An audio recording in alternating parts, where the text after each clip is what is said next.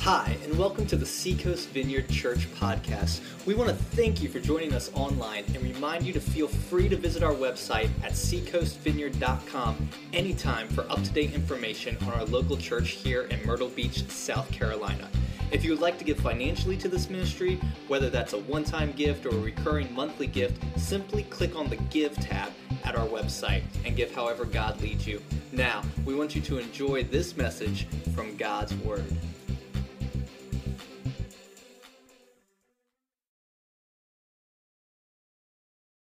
Okay. I'm Mitch Gameforth. I am a member of the pit crew here, and it's a pleasure to be in front of you guys. And I'm going to start by just reading through the parable today. It's Luke 18, 9 through 14. Then Jesus told this story to some who had great confidence in their own righteousness and scorned everyone else. 2 men went to the temple to pray. One was a Pharisee, and the other was a despised tax collector. The Pharisee stood by himself and prayed this prayer: I thank you, God, that I am not a sinner like everyone else, for I don't cheat, and I don't sin, and I don't commit adultery, and I'm certainly not like that tax collector. I fast twice a week, and I give you 1/10 of my income. But the tax collector stood at a distance and dared not even lift his eyes to heaven as he prayed. Instead, he beat his chest in sorrow, saying, Oh God, be merciful to me, for I am the sinner. I tell you, this sinner, not the Pharisee, returned home justified before God. For those who exalt themselves will be humbled, and those who humble themselves will be exalted. Let's pray. Lord, I thank you for the opportunity to be up here. I pray that you would set fire to my words and give me the gift of teaching, and calm me as I go through your message, Lord, because we want to hear your words and not mine. In Jesus' name, amen. So, a couple years ago, my wife is Russian, and we had to renew a passport for her to get back and forth between Russia and America. And we were going up to Washington, D.C., and there was a friend of ours who lived in Washington, D.C., also Russian, and we had prayed on the way up there to really be able to share Christ with her. She was in a lot of pain, and we really wanted to have that conversation. So we prayed on the way up there. We prayed the day before.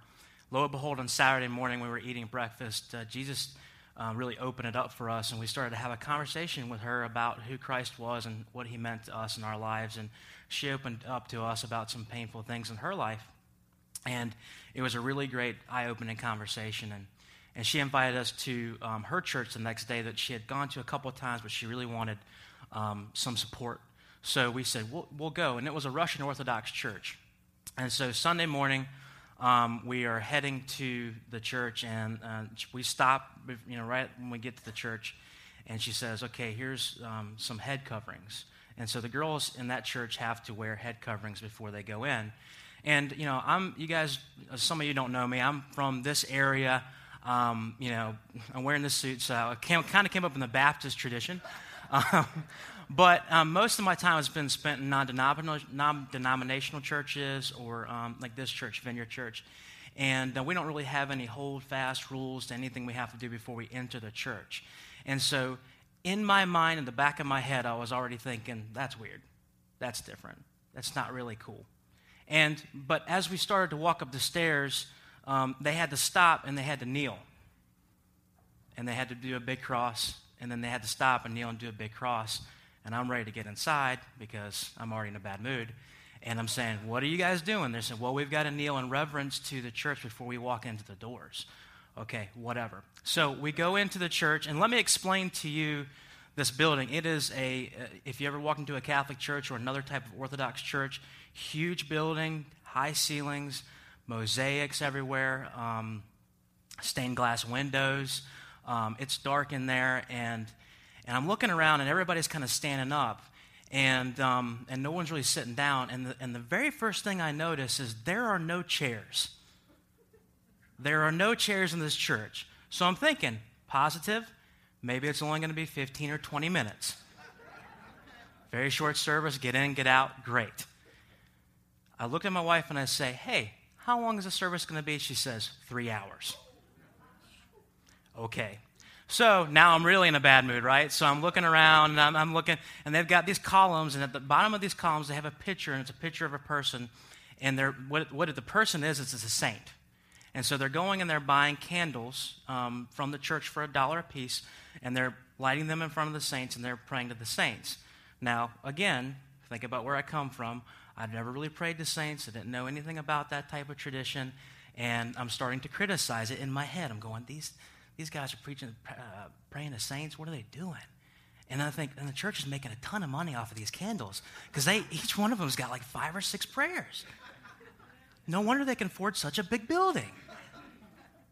So, criticizing this, and there's a big wall, and behind this wall, they start singing, and they're kind of swaying back and forth. And you can't really see them because they're behind kind of a half-hidden wall, and you can see their heads and you can see their feet. It's the priest, and they're kind of singing. They're singing in Russian, so I don't understand really what they're saying. And all of a sudden, they kind of do this for a couple minutes. They come out, and they've got like a little thing with a chain on the end, and then they got the incense like you would see in some kind of movie or something like that. And they're singing, and I realize that this whole thing is going to be in Russian, so I'm not going to understand anything they're saying.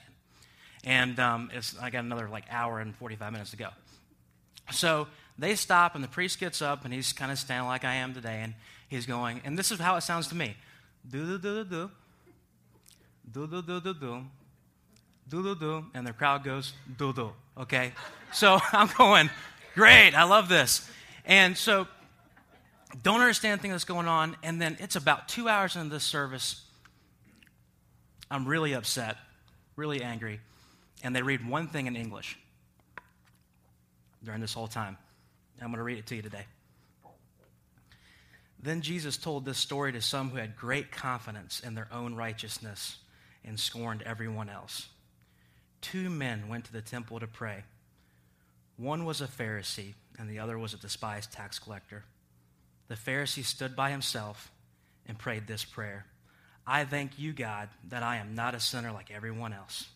For I don't cheat, and I don't sin, and I don't commit adultery, and I'm certainly not like that tax collector.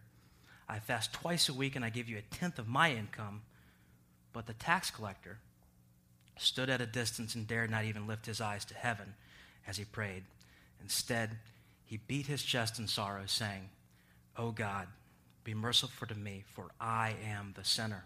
I tell you, this sinner, not the Pharisee, returned home justified before God. For those who exalt themselves will be humbled, and those who humble themselves will be exalted. When they're praying in that church, I noticed a lot of people were doing this. They're praying, their eyes were down, they're looking at the ground. I thought it was because they didn't have chairs. They're giving themselves a little bit of a break. But I realized today that what they were doing is they're emulating the tax collector who wouldn't even dare lift his eyes towards heaven. And here I am, a Pharisee, judging everybody else. I was prideful about the way I worshiped God. In that pride, I lost sight of my need for the Lord. And this is what this parable is about. So let's dive into the passage. Who are the Pharisees, number one? How do we view them today? Personally, I've always viewed them as kind of evil. For some reason, I kind of think of Jafar from Aladdin. You know, as far as a South Carolina kid goes in, he's the guy with the turban pointing fingers at people, hindering the genies, and I'm going, that's like them. But we think of them tend to be evil. We think about the crucifixion of Jesus. We think about all those things. But that is not how the listeners in Jesus' time would have understood them. So let's look at their beliefs. Here's what the Pharisees believed. They believed in the Messiah from the Davidic line. That's from King David. That would come. And he would come and he would save Israel from Roman rule and usher in a time of peace and bring Israel to power. See, they were also known as the separate ones because they believed by following the rules set in the Old Testament, this Messiah would come. So they would help usher in the Messiah by being separate and following all of his rules. See, these guys were actually very popular during this time. They were for Israel and against occupation from Rome. Popular idea at this time. They were like the stand-up guys in the community. For God and for country. Always popular idea. So the listeners of this story wouldn't have seen this guy as a villain by any means. The only reason we know now the condition of their hearts is because Jesus started to reveal this to the disciples and to us. And I'm going to paraphrase a story that happens in Matthew chapter 16, verse 1 through 12. The Pharisees come up and they ask Jesus for a sign. And Jesus, this is right after Jesus fed about 4,000 people with a couple of loaves of bread and some fish. So he just says, no, I'm not going to do it. I'm not going to show you a sign. And they get on the boat, Jesus and the disciples, and they're going to a different town. And the disciples realize they forgot the bread. There's going to be a lot of people at the town they get to, and they want to make sure they can feed them. So they start arguing about what to do about this bread. And Jesus says, watch out for the yeast of the Pharisees. Now they're really screwed up because should we not buy bread from the Pharisees? They don't know where they should buy bread from. They don't know what to do in this situation. So Jesus says, guys, why don't you get that I'm not talking about bread? You see, yeast is microscopic, but when it's put into dough, it spreads throughout the whole loaf very quickly.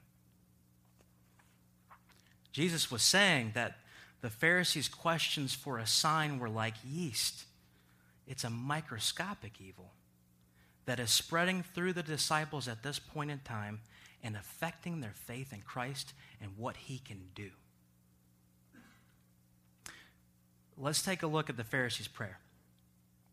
He starts off with, I thank you, God. Starts well, right? Then he uses the word I 8 times. I am not a sinner like everyone else. For I don't cheat, I don't sin, I don't commit adultery, I am certainly not like that tax collector, I fast twice a week, I give you 1/10 of my income. Now, if you go to www.dummies.com, it will help you find the subject of a sentence. I had to go there because I didn't pay attention in English class. But the someone or the something doing the action or being talked about is the subject of the sentence. So, who is the subject of the sentence? I can hear you, by the way. I, but who is the subject? Who? The Pharisee. The Pharisee is the subject of the sentence. He is the one doing all the actions, right? So, fill in number 1 is the Pharisee did not recognize his need.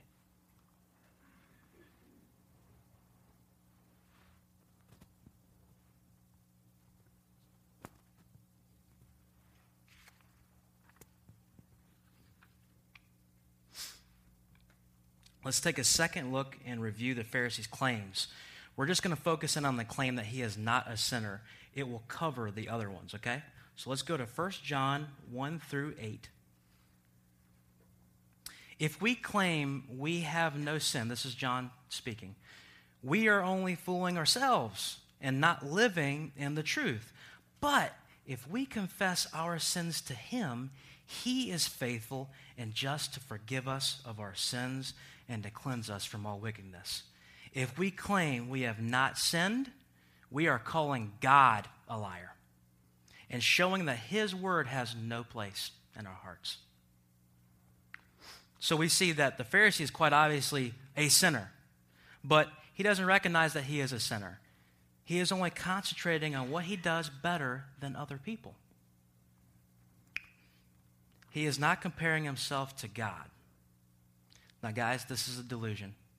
The reality is that the only being we should compare ourselves to is God. Comparing our strengths and weaknesses only to other people is like the old joke. If a bear shows up in the woods, I don't have to be faster than the bear. I just have to be faster than the guy next to me. Now, let's take a look at the other person in this story, who is the tax collector. Now, how do we look at the tax collectors today? Do we love them? Not really. I mean, we don't really love them, right? I mean, it's not something that we're not like, yeah, taxes, we're not like that. We are not huge fans of the IRS, or its employees a lot of the time. But the major difference between now and then is that we as a nation have agreed to the terms of our taxation. We created a government and we voted in officials. And we all agree on some level that we need protection and infrastructure to maintain our way of life and that our taxes will pay for that. Now, we don't agree on how the government spends their money, but we need to stay on track with this conversation. Now, just in case. Imagine we are occupied by another nation. I'm just going to pick a nation. Let's say China decides to occupy our nation, and they come over, and they need our taxes to pay for their occupation because now they've got to make money off of this transition, right, this transaction. And so some of our friends and neighbors, they decide to go over to China and, go over to the government officials here and say, we will collect taxes for China. And so your friends and neighbors start collecting taxes from you for China. But not only that, they start to get rich because they not only take the taxes that are due to China, but they also take as much as they want that's extra, and it's completely legal in the eyes. How would you feel about that? I think your feelings would be hurt. Just a guess. So this is exactly the situation in Israel at this time. Rome had occupied, and the Jewish people had become tax collectors and gotten rich off of their own brothers. So the rabbis consider payment of this occupation tax to be sort of a sin. So imagine how bad it was to be the tax collector. I will give you a couple examples. This is from rabbis. Rabbis declared that as robbers were a disgrace to a family, so were tax collectors. Promises were not to be made with murderers, thieves, and tax collectors. A tax collector could not testify in an Israelite court. And the synagogue was not supposed to accept the alms or tithes of a tax collector. So the tax collector here is clearly not the good guy. He is not the hero in this situation. He is, in essence, a thief who is robbing his own people at this point in time. But let's look at the tax collector's prayer. Starts off with, "Oh God." Again, starts well. "Oh God, be merciful to me, for I am a sinner." Now, some of your texts say a sinner, but I'm going to say it like this. "Oh God, be merciful to me, for I am the sinner." You see, the old Hebrew word that's used here signifies that he was saying he was the sinner, as in the chief sinner. The worst of the worst is how he was describing himself. If we go back to dummies.com, who's the subject of this sentence? I can hear you. Tax collector? Who? No. He says, "Oh God." Oh God. So what is the subject? It is God. Why? Because he is being talked about and being asked to take the action in the sentence. Now, what is the action? It's providing mercy, right? So, notice the tax collector does not give any reasons that he deserves mercy. It's because he doesn't have any. Doesn't have any reasons. Second fill-in is the tax collector recognizes his need.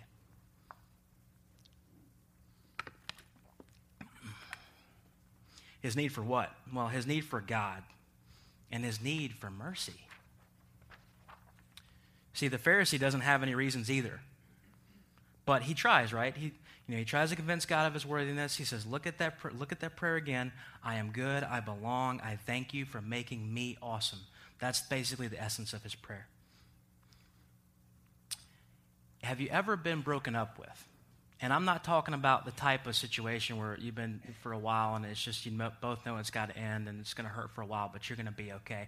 I'm talking about that one scenario that usually comes up in life where this was the person that was like the girl or the guy of your dreams. This was going to be the one. They were perfect to you in your eyes.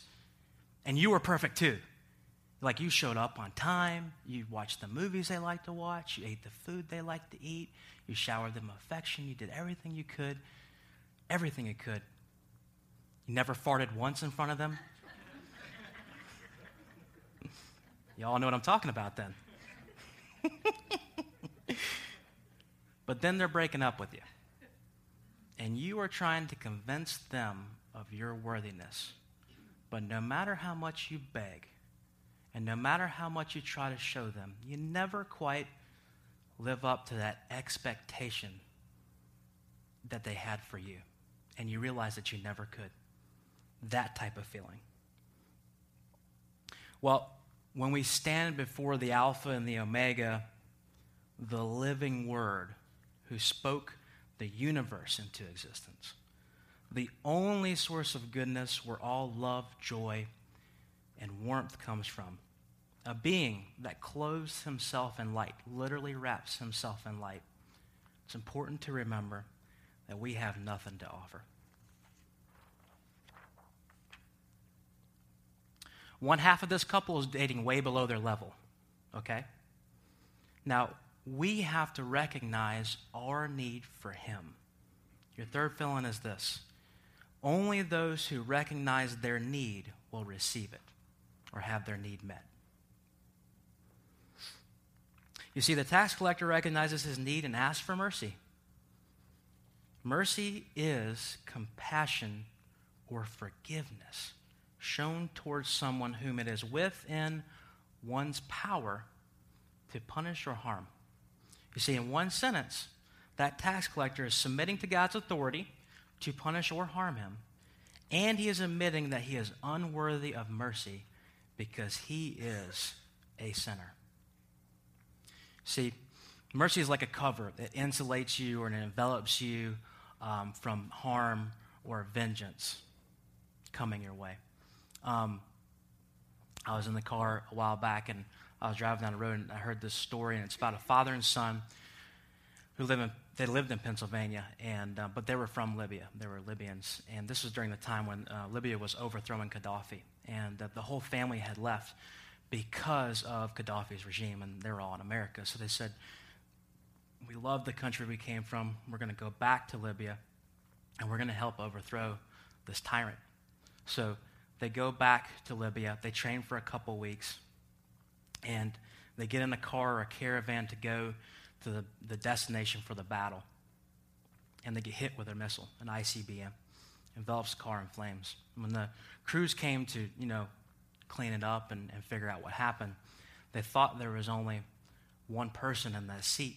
But what had happened was the father had seen the missile or whatever it was that hit him, and he had jumped over his son and tried to completely cover his son with his body.